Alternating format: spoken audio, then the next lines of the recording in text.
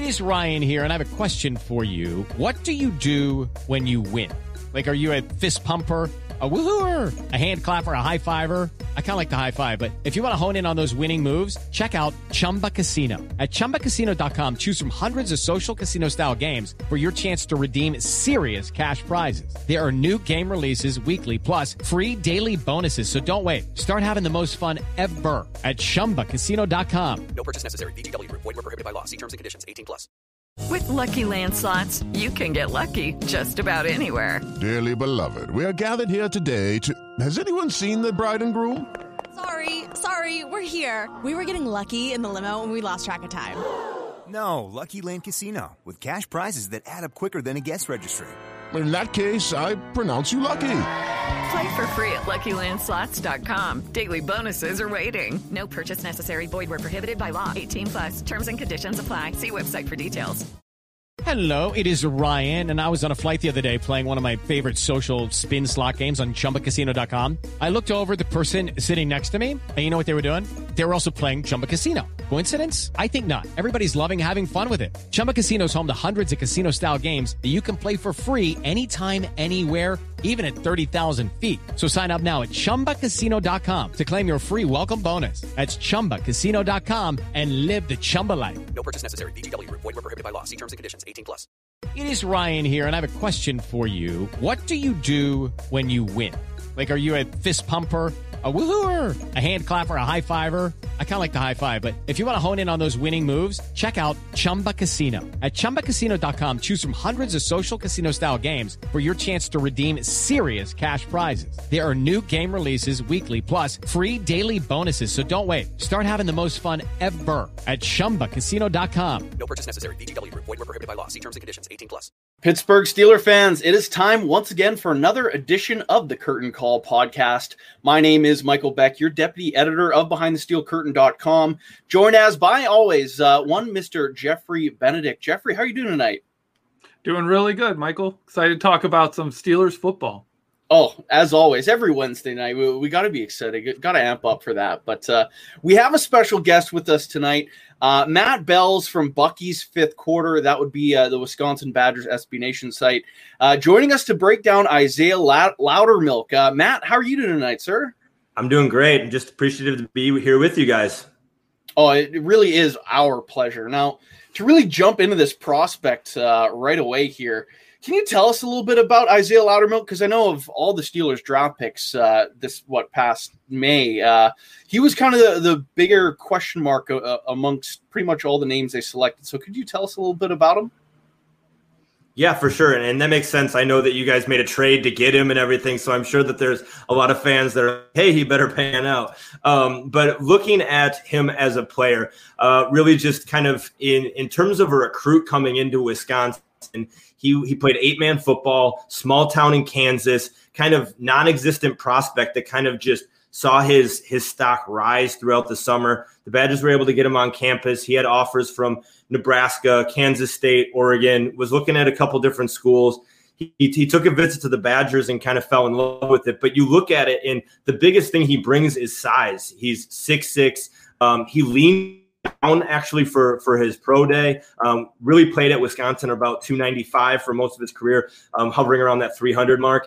He was productive. He was a 3-year starter, but he kind of his first couple years had to deal with some injuries, which made it so that it was kind of frustrating. But he was a guy redshirted right away on campus, but then really dove into playing time right away, which is indicative of somebody that they were really excited about. But, I mean, you look at his size, he was just kind of a moldable piece of clay that they brought in, and really he kind of turned into a lot more with the Badgers and somebody that they could really trust and value. He's more of a 5 technique, but the Badgers used him within his versatility and size to their advantage throughout the year by sliding him all over the line.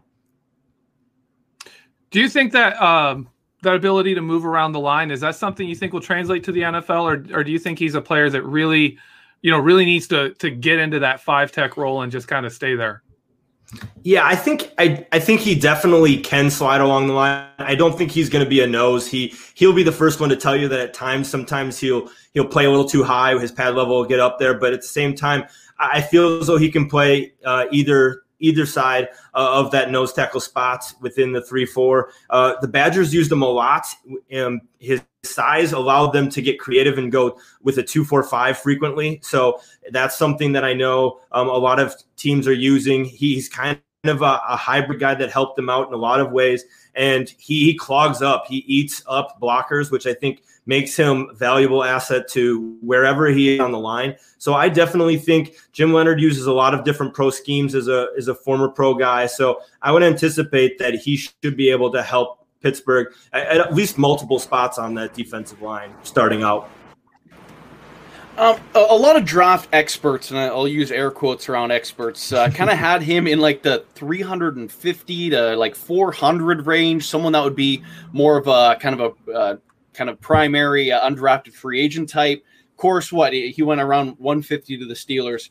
Was that a surprise to you? Did that make any sense why he was rated so low? Or did he go right where you expected him to go? I thought just based off of the fact that he had the injury history made it so that I think teams would have shied away, but I knew about his athleticism. Having talked with him, he is the quintessential guy you want in your locker room, which I think makes him somebody that'll fit right in, and why I'm not surprised to hear the other defensive linemen with the Steelers raving about him, because everybody loves his nickname Sasquatch because he's a huge, big guy, hairy as ever. But he's the type of guy that fits in a line, really good leader. And I think when you look at it, I was surprised that I thought maybe 6th or 7th round. I didn't necessarily know he would go in the 5th, but I thought he was going to get drafted. But really that was based off of the fact that he was a really, really good athlete coming out of high school. Dad played at Creighton. He was a really phenomenally strong basketball player as well, got recruited to play and wound up at Wisconsin as just this guy that we didn't really know what he would bring. And so Wisconsin fans were really excited about him as a recruit, and he really flashed early in his career, made some nice plays, and kind of proved his worth. And then from there, he was a consummate pro kind of year in and year out, and everybody knew what they would get from him. So I think he's a guy that I think it makes sense that he was drafted in the 5th round as a guy you take a flyer on. He's definitely a high floor guy that isn't going to disappoint you. You might not get the huge flash plays that you would want out of, say, a top 100 pick, but I think later rounds like that 150 mark makes sense to me. But I understood why he might end up being an undrafted guy too. Is Isaiah more of would you categorize him more as a run blocker, a run stopper, a pass rusher, or is he more balanced? Is there any like standout traits that he has right away that you're like, wow, okay, that's going to carry over to the NFL right away in terms of his production? I would definitely go with he is more of a run stuffer. You look at it, that size will help him out. I know he's leaned down because he wants to be able to make more of a concerted effort to get to the quarterback. He's got good hands. He does some nice things. He's got a decent swim move. He can get quarterbacks off their spot, but he's not going to be somebody who you can look at and be like, yep, he's going to be super disruptive in the pass game. So I think right away he allowed the Badgers to go to the 2-4-5 frequently because he was able to aid up multiple blockers. So I think run stuffer definitely is a plus for him. He's also, with his length, he's good at timing and knocking down passes. He had 9 pass defenses in his course of his career at Wisconsin, and really that helped the Badgers out because it led to interceptions. It led to other things. So while he might not always get to the quarterback, he can get in passing lanes, knows how to read quarterbacks and to knock down passes, but I wouldn't necessarily say that he's going to be a pass rushing specialist or anything like that. Now, only 7 minutes into our conversation here, and I'm starting to feel a lot better about this pick, just by the way you're talking about him, Matt. I know a ton of Steeler fans, there's question marks. When they first drafted him, they're like, who is this guy? Didn't really know much about him, just because there was not much coverage. But obviously, just by the way you're talking, it seems like this is a legit prospect. Do you think Steeler fans should kind of flip that switch and be excited about this guy? I wouldn't go to where they need to be like super excited. I think he's going to be a guy who's going to be a reserve player for multiple years and that you're going to know and trust coming off of the bench. You look at the Steelers' depth, they've got some studs in front of them. Like you've got Hayward, a guy who's going to be probably playing in front of him, and it's an opportunity for him to learn.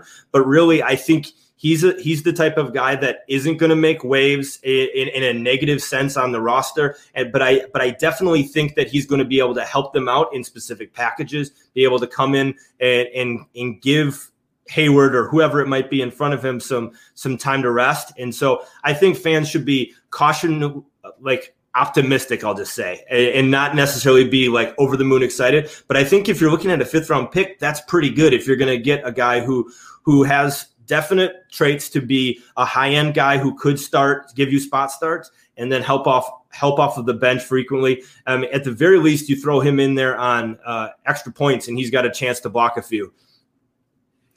Now, a few years ago, the Steelers took an outside linebacker from Wisconsin who had some really good traits. He was a top athlete. He had a fantastic first step, burst off the line in T.J. Watt. And one of the knocks on him was that while he had a lot of strengths, he wasn't very polished. He didn't have none of his technique was really that good.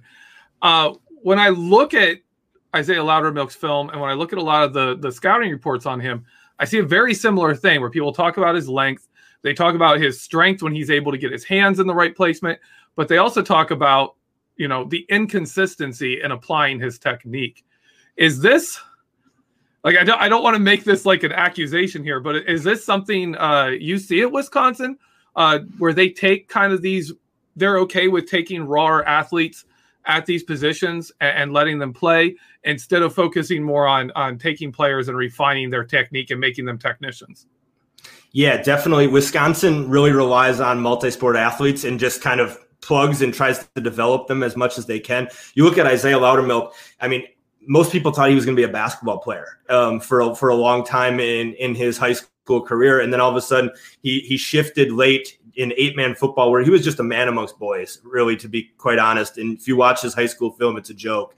But he was just an athlete that they took and they didn't know where he would necessarily fit in. And he kind of his body grew and ended up at that 5 technique. You look at Watt, it was a similar thing. Nobody really knew if he was going to be a tight end. Was he going to be a wide receiver? Was he going to be an outside linebacker? And sure enough, he ended up there. It's one of those things where I think Wisconsin takes a little bit more of a flyer on guys and then it tries to develop them with the understanding that trying to get them on the field as quickly as possible when they have those athletes, because they don't necessarily recruit with many other schools that they're going against, like Ohio State, for example. So I think, well, he has some different flaws and he's gonna have to improve on lowering his pad level at times and really hand placement and things. I think he's a guy that you can develop when it's, hey, this is his focus year in and year out, and he's just focused at that 5 technique to get better at. I had a chuckle thinking about T.J. Watt playing wide receiver. That would be quite the sight, especially him at his size now. That would be something else. But with Isaiah Loudermilk, throughout his Wisconsin career, did he ever have one signature game that kind of stood out, or whether he was really, really good or he was a complete liability? Was there any one kind of instance that stands out to you? I think really he had multiple times where he played some nice football. I think you look in this most recent 2020 season, he had 4 tackles and a sack against Iowa, and he played really well in that game. And that was a big reason why they played well. You then look at some of his other games against Northwestern in 2019. He had 2 tackles for loss and knocked down 3 passes, which I think, you look at Northwestern at that point in 2019, they weren't quite as good. But I think it was really telling that he made some nice plays in that game, and he can help out. I don't want fans for Steelers thinking that he's going to be a guy that can't help out and get after the quarterback at times. But really, I think that knocking down passes and really making an impact in that way and stuffing the run is something that he can do. And he's shown that, and he really shows it out when it's games, when it's a physical opponent like an Iowa, Northwestern, a Michigan, and Michigan State, teams who are going to try to run the ball. That's when he excels. He had some nice plays against Ohio State, including a sack in the Big Ten championship. But really, he's a guy that when it comes to run stuffing, stopping the run, being there and imposing his will and eating up space, he can do that. Yeah, he sounds a lot like how the Steelers use Stephon Tuitt and Cam Hayward, where they kind of just let him loose and say, go create havoc, go cause problems for the offense, and let TJ Watt and Devin Bush and these guys, kind of mop up and make the plays behind you. Do you think that's really like a role he is perfectly suited for? And because that makes sense. If he's that guy, it makes sense for the Steelers to get him just because they have the athletes behind him to make those plays. Definitely. That's his sole role with Wisconsin for the most part. Wisconsin's defensive linemen are really not known for getting after the quarterback. That's not really what their scheme is for.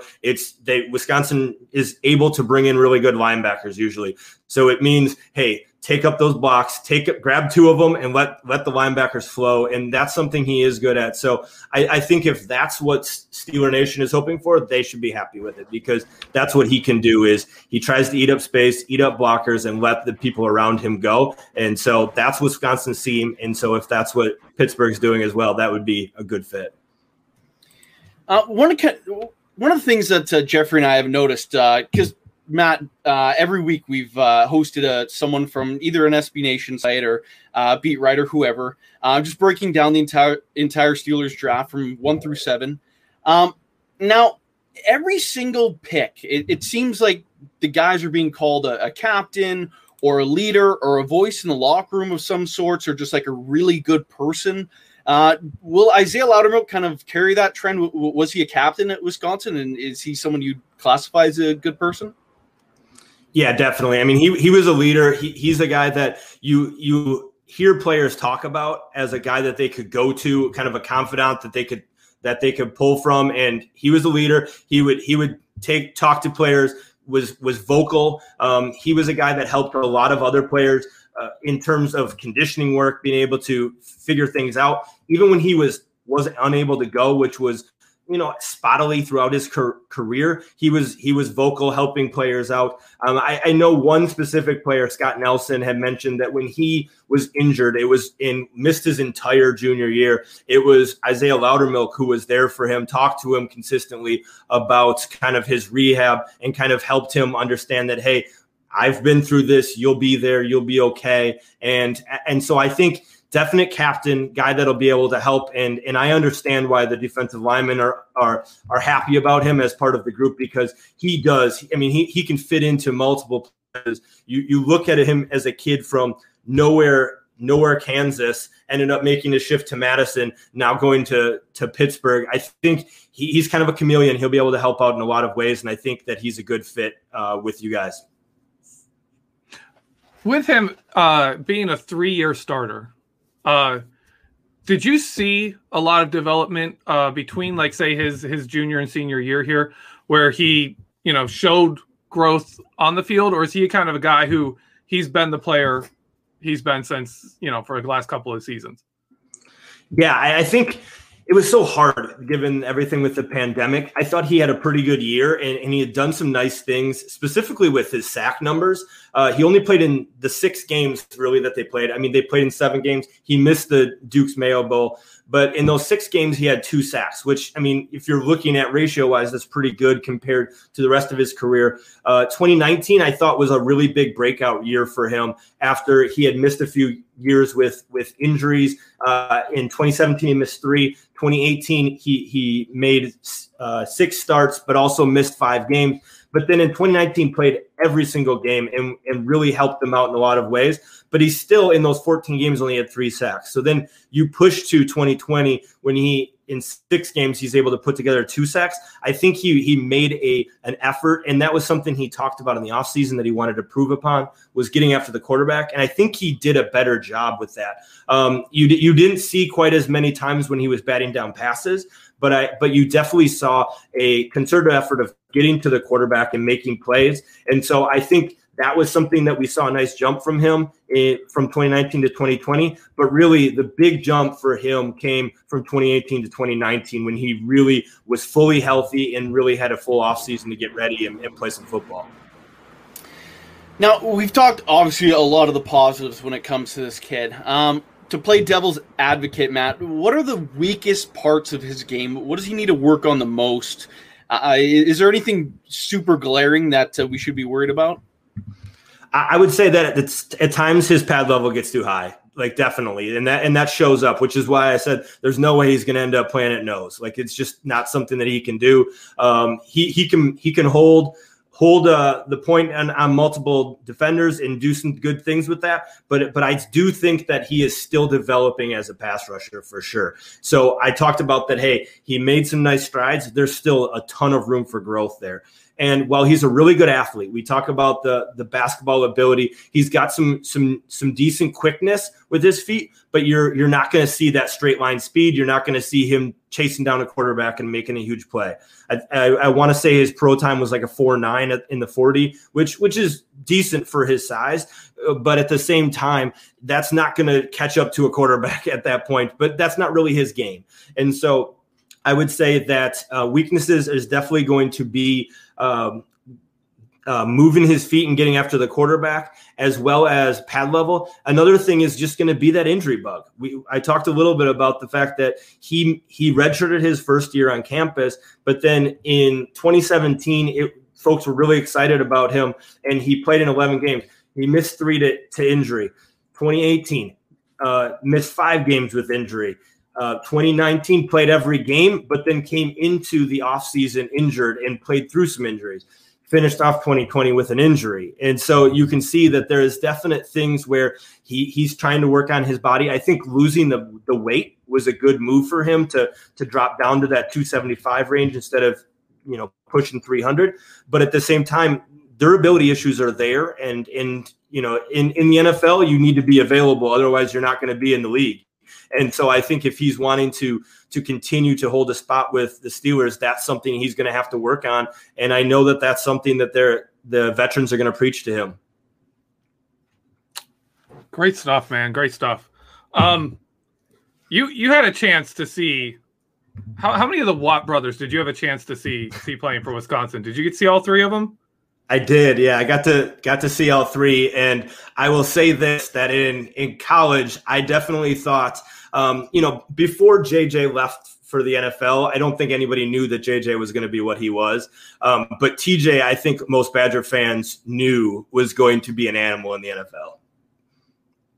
So you were expecting what we've seen from TJ Watt on the Steelers. Maybe not the all-pro status and winning all the awards that he has. But I think I anticipated that he was going to make a big impact. And as a Packers fan, I still will not forgive them for passing on him to take Kevin King. And so I can't look at Kevin King without thinking of the fact that TJ Watt was not taken. So, yes, I definitely thought that he was going to be a really good player. If it makes you feel any better, the Cowboys took Taco Charlton. So it could have been worse. Yep. Jeffrey, did you have a follow-up to the Watt stuff? No, I just wanted to drop that in there. I'm sure we'll get back to that in a moment, but you mentioned Isaiah's injuries. Do you know what they were, just so we kind of have a handle of what those injuries were that he battled over his time? Yeah, so he's had a knee injury. Most of his injuries weren't he didn't tear an ACL or anything like that, but it was a big enough knee injury that he had to have surgery. Then it was an ankle injury that it just kind of kept popping back and forth on him. And then there was an arm injury that he was in a sling. And that was really I think I want to say it was spring ball or fall camp where he just missed some time, ended up being fine for the season. But you may notice in watching film on him that he plays with a pretty big brace on one of his arms. That was because of that an arm injury if I can get the marbles out of my mouth. Okay. I'm sorry, I got distracted. Live chat gets him every week. Is there anything about Isaiah Loudermilk that's really flying under the radar? Something that people may not have heard about, won't expect, but should be aware of? I think really the thing to know is that really he is a guy that is not going to be super outspoken in terms of the locker room and with the media and everything, but at the same time he is a really hard worker and he's a player that people love. All around him, you only hear positive things about him. So character wise, the Steelers knocked it out the park. He's a really good player, but a better person off the field. You listen to him talk with the media, and he's a really smart kid, graduated from UW, and he's just the type of guy you want on your team. But I just think that people should just know that he's not going to be the next Cam Hayward. I wouldn't put that on him, and very few people should. But at the same time, I think he's a guy that can help you folks out for a long time. I'm going to steal some of Jeffrey's thunder here because he was doing some research on you, Matt, as he does all our guests. And when you attended Wisconsin, Matt Canada would have been the offense coordinator for the Wisconsin Badgers. When you attended school there, what can Steeler fans kind of expect from this offense to kind of transition a little bit from our topic, but still Steelers related? What did you see when Matt Canada was running the show for the Badgers? A ton of motion. You look at it, and that's something that even Paul Chryst now uses with the Badgers, but a ton of formation shifts and a lot of movement pre-snap, which would be good because you've got a veteran quarterback who can do all of that. He's kind of changed a lot throughout his time as an offensive coordinator as he's gained experience, but really the motion part of everything pre-snap will continue to be there. You'll see tight ends shifting, going one way and then coming back the other way. You'll see running backs coming out of the backfield. You'll see probably a little bit more fullback. You'll see all sorts of things in creativity from him. I know, thinking back to Wisconsin, the fondest memory of people will have of him is the Big Ten championship when Wisconsin just ran all over Nebraska, and they used the jet sweep over and over again on the Cornhuskers. And really, I think you look at it, his time in Wisconsin he kind of had a governor on him because Brett Bielema was in him kind of, didn't get along and see eye to eye. And so Brett Bielema was kind of calling a lot of plays and doing some things to take away his ability. So I would just know that was something in our experience with him. But I know that when he took that away in the Big Ten championship, the Badgers ran wild. So we did get a super chat here that I'm going to actually throw it over to Jeffrey first. This comes from Sean Manahan. He puts $2 in the tip jar. He says, is there anywhere Matt Canada hasn't coached? Jeffrey, I'm pretty certain you know this by heart. Can you list every team that he's been on up until his time with the Steelers here? Well, at least like the last couple of years. Let's see if I can do this. He went to school at Indiana. He was there. They cut a whole bunch of coaching staff, so they needed him as a graduate assistant. He worked there as a graduate assistant. Then he went to work for a friend of his head coach that he was a graduate assistant for that was working at Butler. Then he goes to Northern Illinois for a little bit. Then he goes back to Indiana, ends up their offensive coordinator, goes back to Northern Illinois. I think then he goes to Wisconsin. After Wisconsin, we're at 2013. Oh gosh, is that this NC is where it gets State? Easier. Yes, That's NC State. 3 seasons at NC State. He then goes to Pitt. Then he goes to LSU. Then he goes to Maryland. Then he takes a year off, and then he's a Pittsburgh Steeler.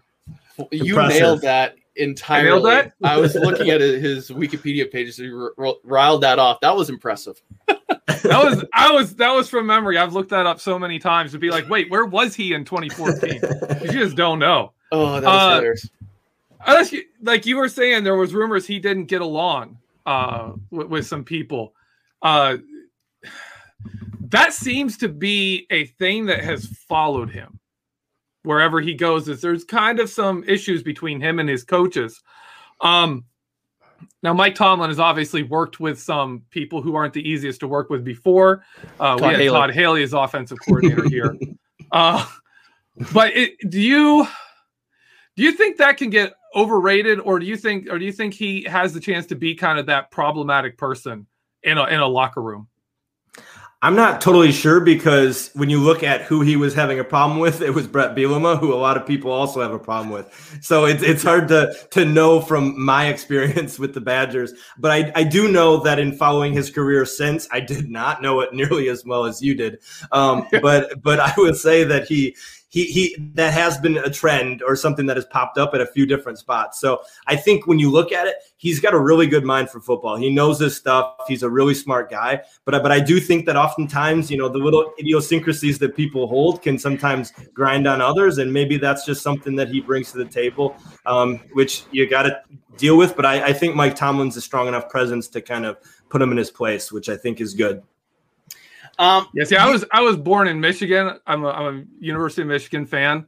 So that 2012 winning the Big Ten championship, blowing out Nebraska, I loved that game.